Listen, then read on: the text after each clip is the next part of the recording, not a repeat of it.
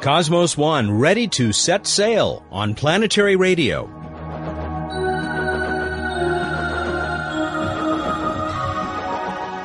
Hi, everyone. Welcome back to Public Radio's travel show that takes you to the final frontier. I'm Matt Kaplan. Cosmos One, the first real solar sail spacecraft, is ready for launch from a Russian submarine in March of 2005. We'll have excerpts from the press conference, along with the thoughts of Apollo 11 astronaut Buzz Aldrin. First, though, let's squeeze in a couple of other space headlines. Maybe Uranus isn't so boring after all. Observations from the Keck 2 telescope using its adaptive optics have revealed much more storm and other atmospheric activity than has ever been seen on the big blue planet. The new images were just released last week at the American Astronomical Society's Division for Planetary Sciences annual meeting.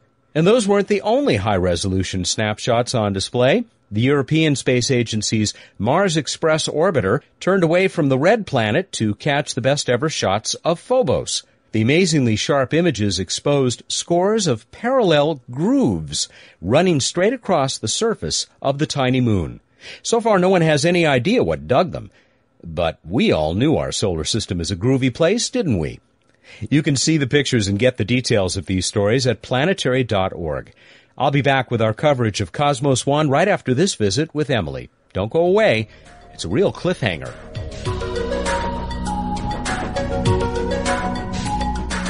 Hi, I'm Emily Lakdawala with questions and answers.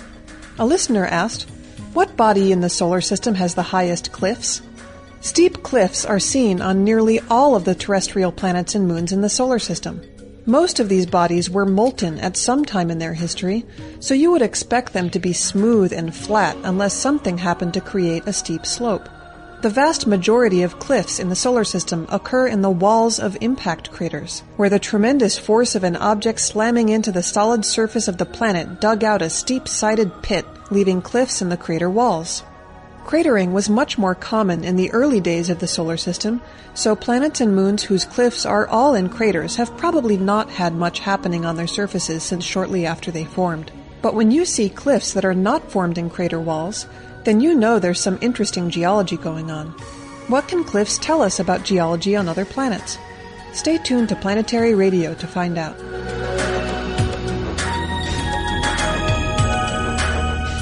It had been 4 years in the making. Finally, the time came to announce that Cosmos One was ready to become the first practical solar sail. Media representatives and VIPs like Apollo 11 moonwalker Buzz Aldrin gathered at the Pasadena headquarters of the Planetary Society on November 9th to hear the news from Lou Friedman, executive director of the Society and head of the Cosmos One project. Joining Lou was Ann Druyan, founder of Cosmos Studios and widow of Carl Sagan. This is Cosmos One. It's the first solar sail spacecraft. By that, will be the first to fly under sunlight pressure and control flight. It's a project of the Planetary Society and Cosmos Studios, and I've mentioned we have three principal Russian organizations. There are actually several involved.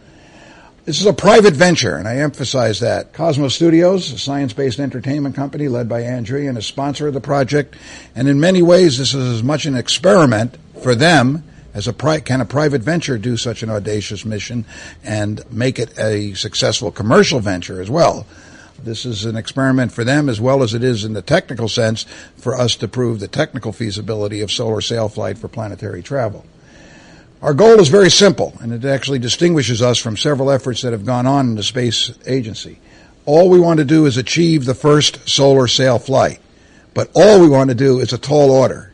You have to get high enough above the altitude where there are no air molecules that could drag this thing, where solar pressure can operate, and you have to control flight. I remind everybody that the Wright brothers flew 12 seconds and went nowhere, but that was an important, successful story. We don't have a destination in mind either, but we do have controlled solar sail flight. All other goals are secondary. How far we get, how long the flight lasts, what we prove about the technology, the technological data that we get, and of course we have cameras on board and want to get great pictures of the Earth from space. But The goal is to achieve, and of course prove the achievement of successful solar sail flight. Everybody asks how a solar sail can tack. Well, you turn the sail and you reflect sunlight pressure. Remember, it's not the solar wind. It is sunlight pressure which bounces off the sail, and the force can then be added to the orbital velocity of the spacecraft or subtracted from the orbital velocity of the spacecraft. If you increase the orbital velocity, you fly out. If you decrease the orbital velocity, you fly in. And that way you can tack back and forth in various directions.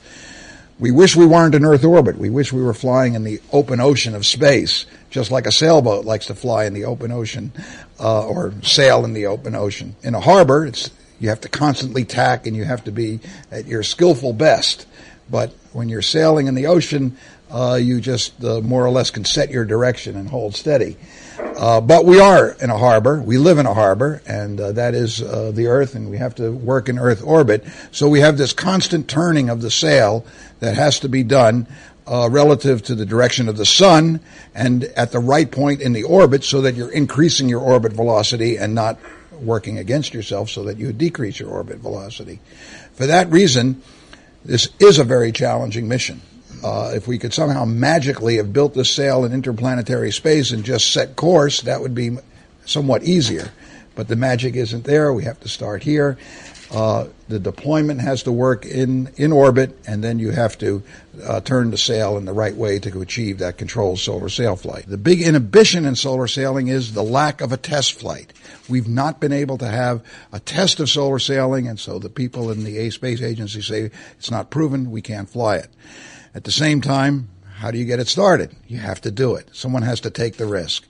And now the Planetary Society, with our Russian colleagues and with the generous support of our sponsor Cosmos Studios, who's taking the financial risk, we have been able to put together a team that's able to break through all of this and actually set a launch date and try this mission for the first time, to try the first solar sail flight. We've chosen to make this announcement on the anniversary of what would have been Carl Sagan's 70th birthday, if you can imagine. So it's a very, very auspicious day for us. Some of his children are here, Sasha and Sam and Nick is where? Nick's right there. there He is. And so we're really honored that you could join us. There's a line from J.D. Salinger about people who die too young. They never grow old in your mind, so it's hard for me to imagine Carl at 70 years old. He's still pretty young. We're all old, but Carl never got that way, unfortunately. And so but it's a poignant remembrance as we choose this day for making this announcement. Several of our advisors are here, including Buzz Aldrin, who's been a longtime advisor and friend of the Planetary Society and has kept the vision of space exploration alive in so many ways ever since his historic landing on the moon. Then it was time to hear from Ann Druyan. I'd like to acknowledge Lou, who has, as he mentioned earlier, has really been a visionary in the field of solar sailing. He literally wrote the book long ago, and has now come to realize it through an enormous amount of years of hard work, years of traveling back and forth to Russia to work with our colleagues there, and I think it's especially meaningful to me that this is Carl's birthday, that along with the children that Lou mentioned, and Clynette Minnis, who was like a daughter to him, who's here today also, he was certainly one of the parents, the founding parents of the Planetary Society. And he did it because he had this dream that we would use our scientific knowledge to good ends, not to destroy everything that we cherish, but to come to know the cosmos and the wonder of nature. And I think this week it's particularly poignant for me because Carl's dream was not just a dream of a scientifically literate society, which we desperately need, but of a democratic society where the knowledge of the cosmos was the birthright of every person, and it would help them to make informed decisions as citizens of the country, of the planet, and of the cosmos itself. I can't think of a better way to honor Carl Sagan than by taking a delivery vehicle for a weapon of mass destruction, a Russian ICBM, and to convert that into a means for exploring the universe That is the dream of Carl Sagan, that we would not just be clever with our science and technology, but that we would be wise too.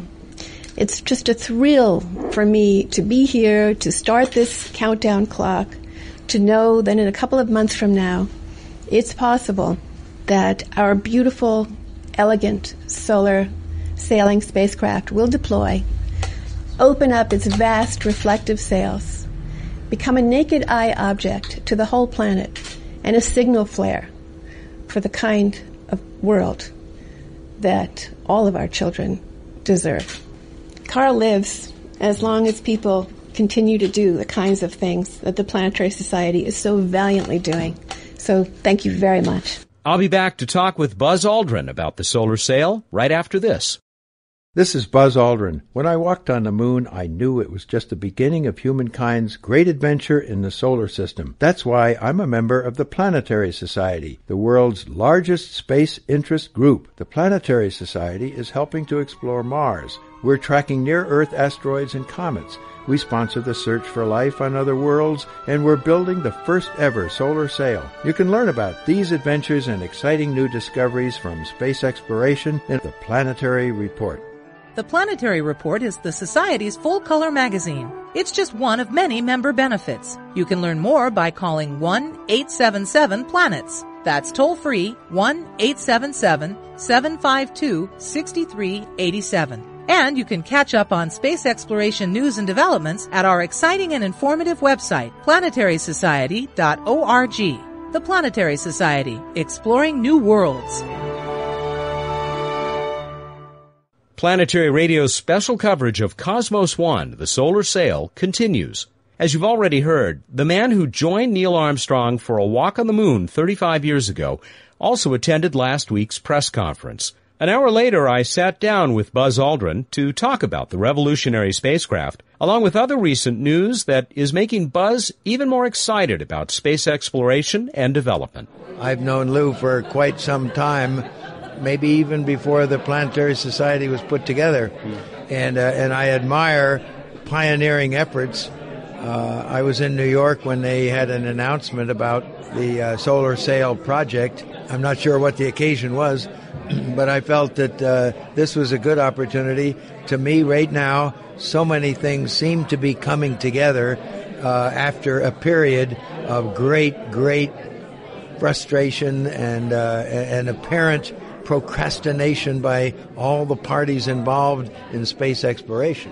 My group of people tried to put together a Space Vision Institute last summer, but then the president's vision for space exploration came along and removed the need for our doing that. I did put together a conference the day after the Kitty Hawk celebration where we looked at the past, the future, how to get where we want to go, what are the pathways, and that was a good success. So things have been slowly building, and the X Prize of putting the attention-grabbing headlines of the possibility of people being able to get even only briefly into space through suborbital flight, and then to find that the people that want to do that are sincerely, I hope, interested in orbital flight.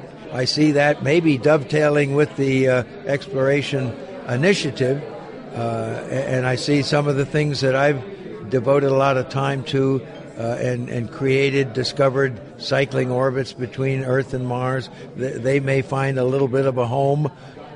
Many years ago, I wrote a story about going to another star. The people from there came here, and of course their journey was a laser-powered gigantic sail, and now we're beginning to try and get our feet wet with a solar sail. You talk about things, you write about them for years, and then finally some people get together and they decide it's time to do something about it. So as somebody who has seen the potential of space exploration, spaceflight for more than the 35 years since Apollo 11, particularly gratifying time for you, and you see parallels between efforts like Cosmos One, the solar sail, and Spaceship One, the X Prize. There certainly are, and I think is becoming better understood how to balance the use of robotic spacecraft that can reach many inaccessible places much sooner than we can with the human observation, the human judgment, and the great expense and care involved in protecting the humans in order to expand our understanding. We need an appropriate mix of all of this.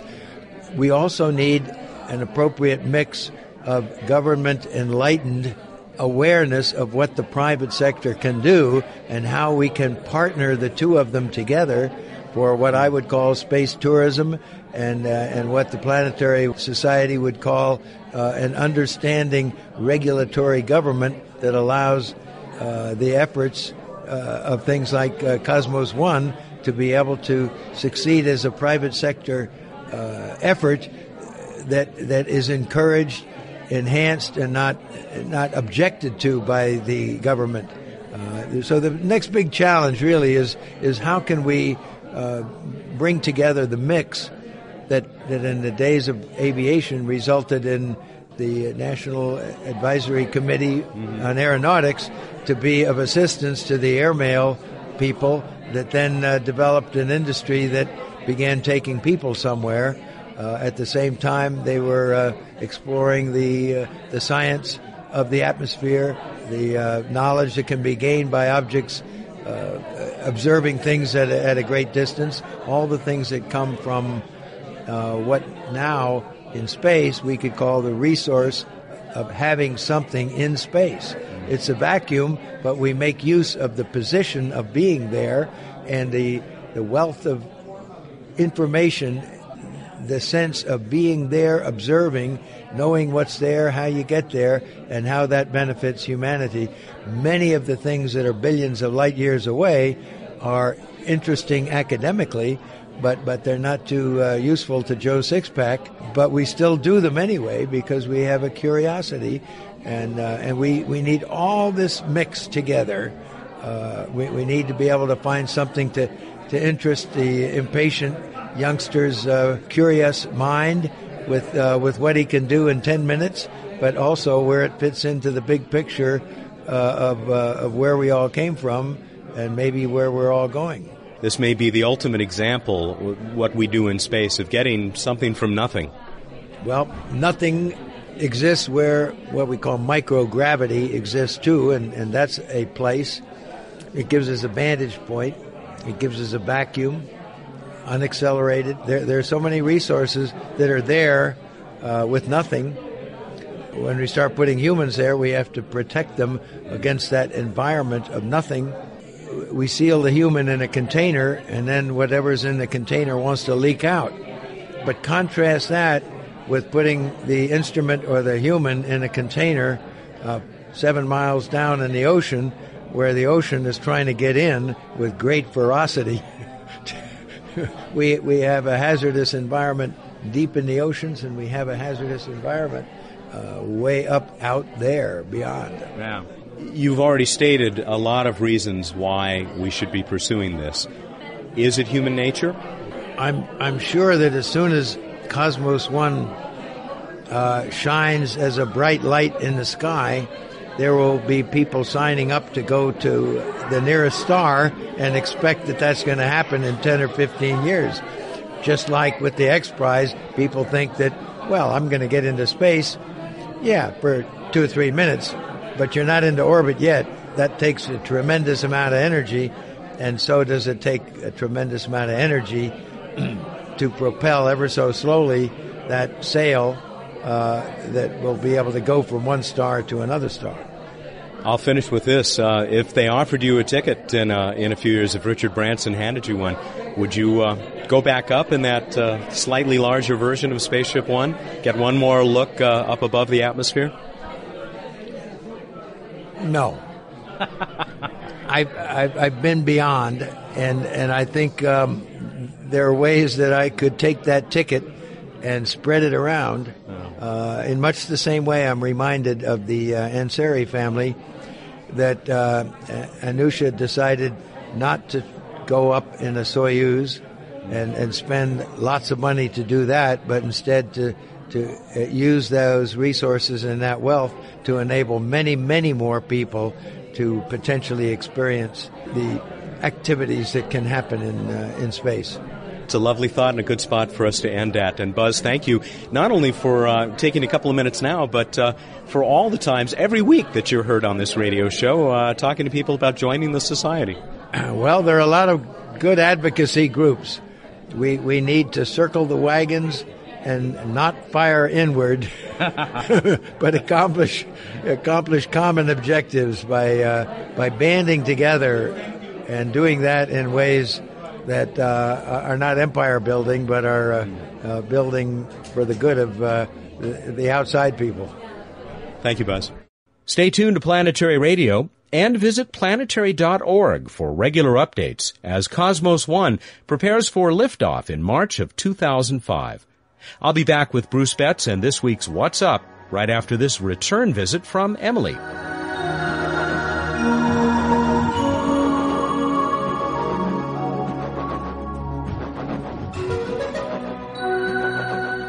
I'm Emily Lakdawala, back with Q&A.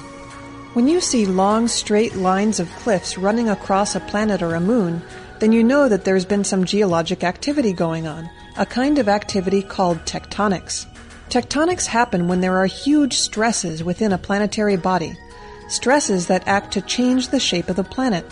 Because the outside of the planet is stiff, the shape change can make the surface fracture. The planet's crust slips along the fractures, making high mountains and deep valleys, like at Death Valley on the Earth and Valles Marineris on Mars. At both Death Valley and Valles Marineris, the action of water has served to change the shape of the canyon walls, smoothing out the cliffs.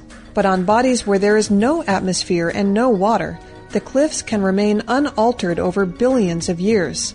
So it's Uranus's moon Miranda that wins the prize for the highest cliffs, with vertical offsets of about 15 kilometers or 9 miles. These cliffs are so high that with Miranda's low gravity, rocks launched horizontally from the tops of these cliffs could take as long as 10 minutes to fall to the bottom. Got a question about the universe? Send it to us at planetaryradio@planetary.org. And now here's Matt with more Planetary Radio.